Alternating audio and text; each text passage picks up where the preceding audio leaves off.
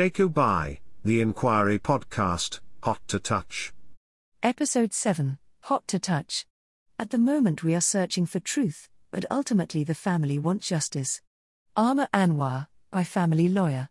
On the first day of each new hearing in the Sheku Bayoh public inquiry there is now a ritual. Campaigners in support of the Bayoh family gather outside the building with banners and calls for justice.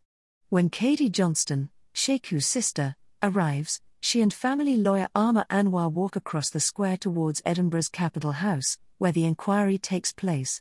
Before going through the doors, she stands in front of campaigners and takes the mic, thanking people for giving her the strength and the energy to walk through those doors. And then she takes her place in the public gallery. This hearing in the long-running inquiry focuses on Police Scotland training. It's full of acronyms for police protocols and procedures, making it easy to lose sight of the family's fight for justice. So this episode starts there. Inquiry brings new revelations. But it also contains some startling new revelations about policing both back in 2015 and now.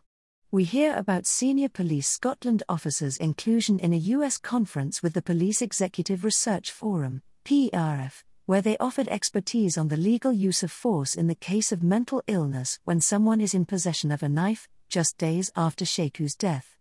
And they admit that even today serious issues remain, including reports from senior officers that while procedure dictates they should treat acute behavior disturbance, or ABD, as a medical emergency, police cannot always get an ambulance to attend.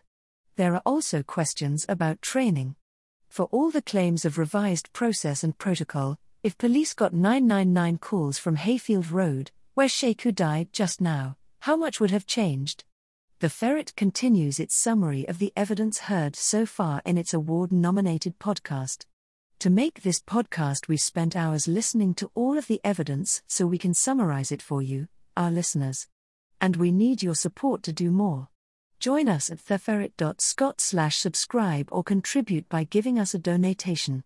Credits. Presenters, Tomiwa Folarunzo and Karen Goodwin. Written and produced, Karen Goodwin.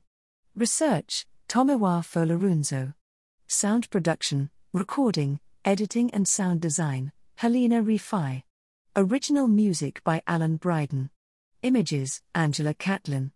Listen to all the evidence from the Sheku Bayoh inquiry, or find out how to get a ticket to attend in person at www.shekubayohinquiry.scot.